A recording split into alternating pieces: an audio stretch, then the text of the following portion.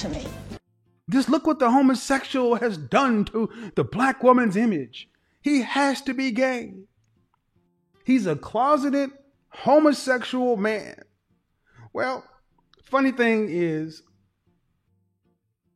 I use my real name, and in 52 years, you have yet to see any of my critics and detractors bring out any shred of proof for their allegations.